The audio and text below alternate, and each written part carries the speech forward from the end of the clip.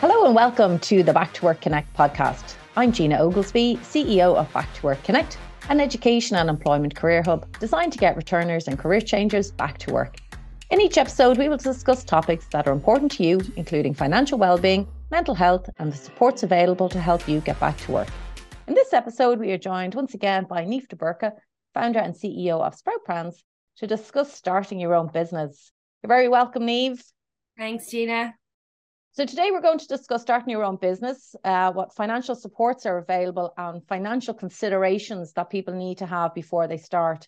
So if somebody has a good business idea, where should they begin?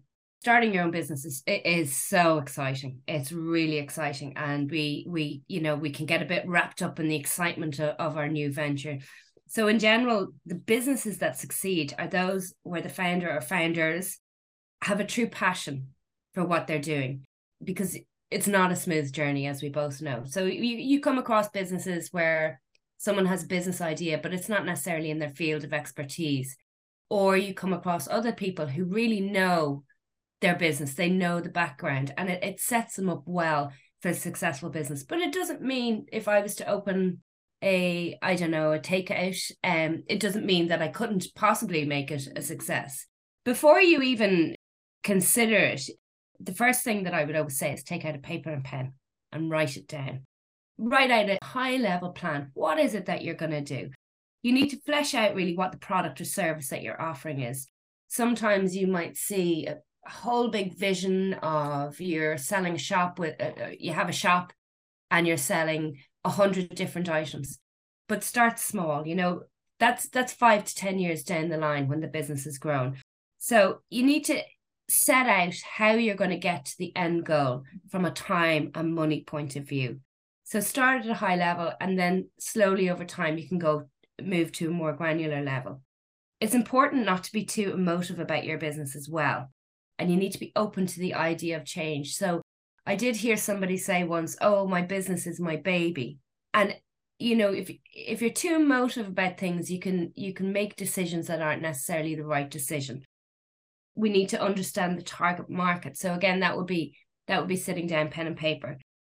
And then I would talk to your local enterprise office. Engage with them early. They have amazing supports, from mentors through to training, start your own business courses. They have supporting vouchers to help you get your business up online, but just a huge amount of support. So really what you're doing there is you're getting yourself into the ecosystem and getting advice right from the get-go to help every next step be the right next step. So you said, Niamh, that having a good idea is the starting point, but what about cash? What about cash flow? What about money? We know all businesses take money to get it going, and everybody needs, money to keep the roof over their heads. So what type of supports are available there? Yeah, absolutely, Gina. And, the advice that's often given to founders is that everything takes twice as long and costs twice as much than you think it will. So it is about managing cash flow. It's a critical point to making a business successful. So firstly, there's phenomenal supports out there, from local enterprise office, social welfare, through to Enterprise Ireland, through to private investors, depending on what you're working on. So if we were to look at social welfare in the first instance, if you are on social welfare payments such as job seekers benefit, you can actually apply for the Back to Work Enterprise Allowance. So this actually allows you to keep 100% of your social welfare for the first year, and then 75% in the second year. So it gives you that space to have the continual cash flow into the household and focus on the business. And then, of course, that would increase for if you have qualified children and adults. In addition, if you are eligible for the Back to Work Enterprise Allowance, there's also additional benefits that you might also be eligible for. And they amount to 2,500 over a 24-month period to, maybe support you with company stationery, insurance, very valid things that you need to get your business up and running. Then the local enterprise offices, there's 31 of them across the country. They offer numerous financial supports, from business grants, supporting the day-to-day running. If you need to go to trade shows, there's all sorts of financial supports there, depending on what your business is. Then if you're lucky enough to be developing an idea or a concept that could potentially be internationally tradable, you could potentially be looking at hiring maybe up to 10 employees at the end of 3 years. then Enterprise Ireland might be your space, and they have a number of entrepreneur programs and financial supports along the way. So there's the New Frontier programs, which help you in phase 1, help you develop the concept through to phase 2, developing it further. And then they have the pre-seed fund now at the moment. There's also there's incubators and accelerated programs all across the country, no matter where you are. So I think once you're in that startup ecosystem, you find out about all the other supports that are there. Gina, one of the most important things for somebody who's starting their own business is to create a network of fellow people who are also going on that journey, because it's just invaluable to be able to say, I'm having a bad day, things aren't working out. What did you do in this situation? But that network and that peer group, it's invaluable. So find people who are also starting their own business. Yeah, no, I totally agree, Niamh. The network is super important. But as you and I both know, that the supports, the New Frontiers, Enterprise Ireland and the local enterprise office are definitely your first place to start. We've both had experience with, different ranges of all the supports, and it is what helped you get your business to the next stage. But let's say we're lucky enough to be in a position where we do get funding from one of these agencies. How do we start by managing our cash flow when we're looking at the business? Where do we start? This is vital. You get, if you get support, it's very important to sit down and, as some financial advisors say in relation to your personal monies, give each euro a name. It's the same principle that you apply to your business. It's about planning ahead. Always plan ahead. It's not this, there might be 10,000 euros in the account now, and you may be expecting sales coming in, but that does not mean that you get to pay yourself 5,000 this month. It's about planning ahead. So think about, how much money do I need in my account to last for 3 months if no more money comes in? And, not everybody's great at finances as well. There's another startup called getsota.com, which I use, and it's great for projecting forward. So can I afford to buy that new computer this month? Put in the cost and see what your cash flow looks like over 3 months. It's not about managing the cash flow today, it's managing the cash flow in 3 months' time. Then think very carefully about costs. It's like with personal spending, as I said, I mentioned the wages there earlier on, but do you need to have that service? Is it a need to have or a nice to have service?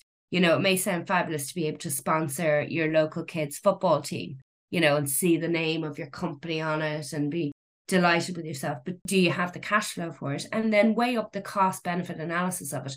What's that going to bring you back in return? Because if you're not making more than you're putting in, that's not a viable spend. Managing stock is key. If you're in the production industry, if you need to hold stock, think very carefully. Like if you think of a number of businesses that may have had huge amount of stock, shops had a huge amount of stock before COVID, and all of a sudden they were left with all the stock and they couldn't shift it because they had no customers.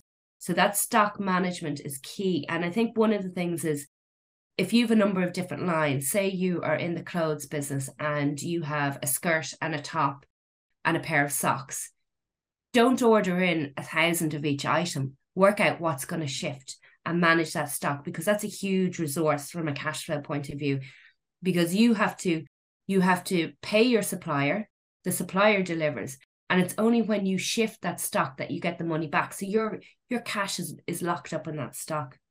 I think one of the things that I do as well is to constantly measure your cash flow versus your expectations. So you're kind of setting key performance indicators for yourself. So if you think that you are going to sell 100 items this month and you don't sell 100 items this month. So say you've said, I'm going to sell 100 items this month and I'm going to sell 200 items next month, and you don't meet the 100 items this month, you're very unlikely that you're going to meet the 200 items next month. So you have to monitor why.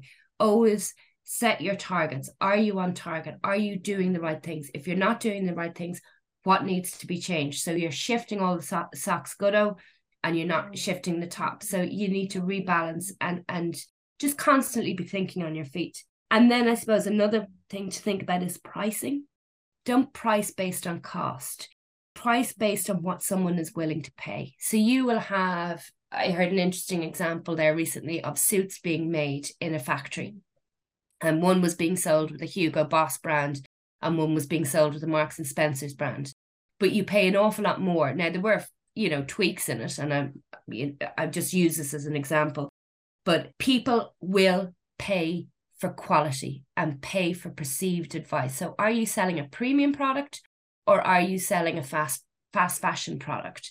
And to think about that, if you're selling it at 10 euros and you could be selling at 11 euros and you're selling 1,000 goods a month, that's an extra 1,000 in your pocket. So just think very carefully about your pricing. They're really great tips, Niamh. And I think it all comes down to planning, doesn't it? Planning everything, being able to forecast your sales and your cash flow. And it's often, as we both know, for small businesses, when they start up, the founder salary is the last thing that gets paid, as long as everything else is kept afloat. And being able to see, your runway and how much money you have to keep yourself going for as long as possible, and to be able to spread it as thinly as possible, I think is a talent that, founders definitely need to have. So with that, you use the word review and monitor a lot. So how often should we review our business plan? This is key, Gina. We start our businesses about things that we're passionate about, with expectations that we're going to make X amount of money in year one. But as a business owner, you have to be prepared to flex and take the bad with the good, ride it out. So, as we start selling, whatever it is, we'll have to adjust our expectations and assumptions that are wrong. This is the emotive piece. Don't be emotive. Draw a line under things and move forward. But we can only rectify and improve through constant reflection and evaluation. So we've spoken about, how you start your business, and as the business establishes itself. Is there other things that they need to consider? Yes, Gina. Firstly, all the points that we've already discussed, they're not just for startups. They're throughout life. We can't sit back on our laurels. Cash flow, business plan management, they are key no matter what the stage of the business is. But as the business becomes established, you need to think and plan for other things. Things like, as the business owner, are you the single point of failure for that business? What happens if you get hit by a bus tomorrow? Where financially viable, you should try and build a team around you who can continue to run the business in your absence. Hire a team with complementary strengths to your own, but a similar work ethic. I think that's important. Like the work that Back to Work Connect does in the space is invaluable. There's a huge wealth of knowledge and experience that can be lost if people step back from the workforce. So for a returner getting involved in a new business, it's a great fit. It's exciting. You can bring great job satisfaction and great potential rewards as well, Protect your income as a self-employed business owner. So whether it's through a limited company or you're self-employed, if you are unable to work, you're no longer eligible for state support, such as job seekers benefit. So if there is cash flow within the business, consider setting up like an executive income protection plan. And what this will do is this will pay the company an income if you're unable to work, and then the company will continue to pay you through payroll. You might consider as well the company paying for death and service benefits. So these are benefits that your business can provide to you to protect you and your loved ones. One of the great things about starting your own business is also, for many people, it's the opportunity to really increase your wealth, to grow something that's really valuable. So if you're accumulating cash flow within the business, there may be implications if you leave too much cash within the business. So think about a company pension plan. Think about, when you're no longer going to be working in that company, to make sure that there's benefits there for you. And then if you do have, and this is very important, if you do have other co-founders, setting up a shareholders agreement and business life insurance is very important. So we might set up, you and I, Gina, might set up a business together, and we get on great today and it's fabulous. But 5 years down the line, frictions may be created. And this unfortunately happens all too often. So by having a shareholders agreement in place from the outset, it's kind of like a prenup.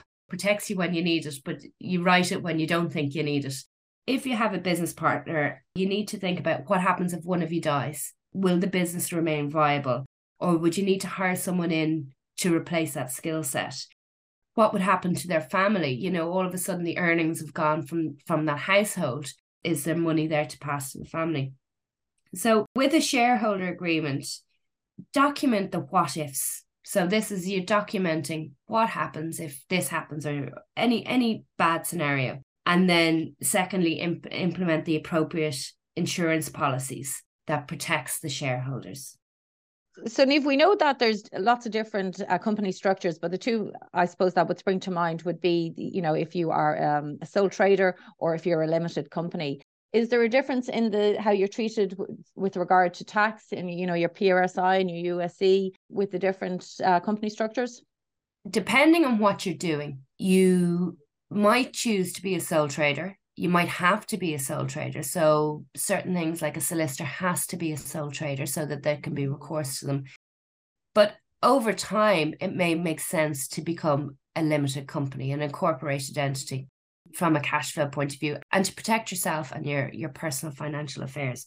So first of all, if you are a sole trader, after necessary essential costs required for the business, all income is liable to income tax and PRSI and USC. So I earned 50,000 euros this year and I don't necessarily need it all. I only need 20, say. I still pay income tax at the marginal rates on the full 50, right? But if there's sufficient cash flow, it might make sense for the business to be incorporated. So I can leave that money within the business. I'm not paying income tax on it. And I can wait and then employ someone next year. So I can build up a reserve to allow me to employ someone next year rather than pay income tax on it. So it can be more tax efficient. So what we commonly see is that people start as self-employed, and then over time, as their business grows, they might think about becoming incorporated. So when you say self-employed, people would become a sole trader. And then they would incorporate into a limited company further down the road. If the business warrants it, absolutely. Yeah. And so they we'll say their business is doing well and they decide to then incorporate as a limited company. How are they treated then from an employee point of view? Are they an employee? Are they treated differently to other employees? Is their tax rates different? Yeah, very valid point. So in general, the income tax isn't different. The income tax is the same, but the big difference is the PRSI. And this is the same with a self-employed person, the PRSI. So when you're self-employed, there is no employer PRSI because there is no employer, you're self-employed. So you would just pay PRSI at 4%.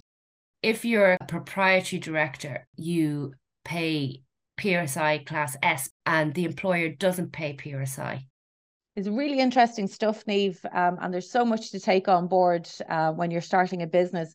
And I suppose a lot of it could go over your head when you're so wrapped up in building the dream and building, this potential that you see and this idea that you have. So what would you say is your one piece of advice for somebody who's just about to get their idea off the ground?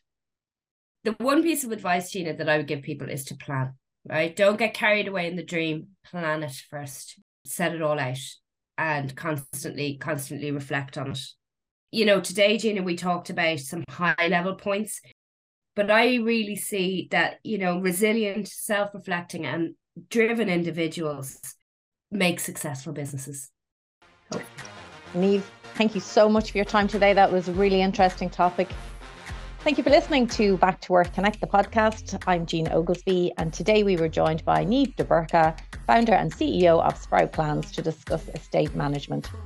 If you like the Back to Work Connect podcast, you can find us at backtoworkconnect.ie or on Google Play. Thank you to our sponsors, Bank of Ireland, the Begin Together Fund, and the Community Foundation of Ireland.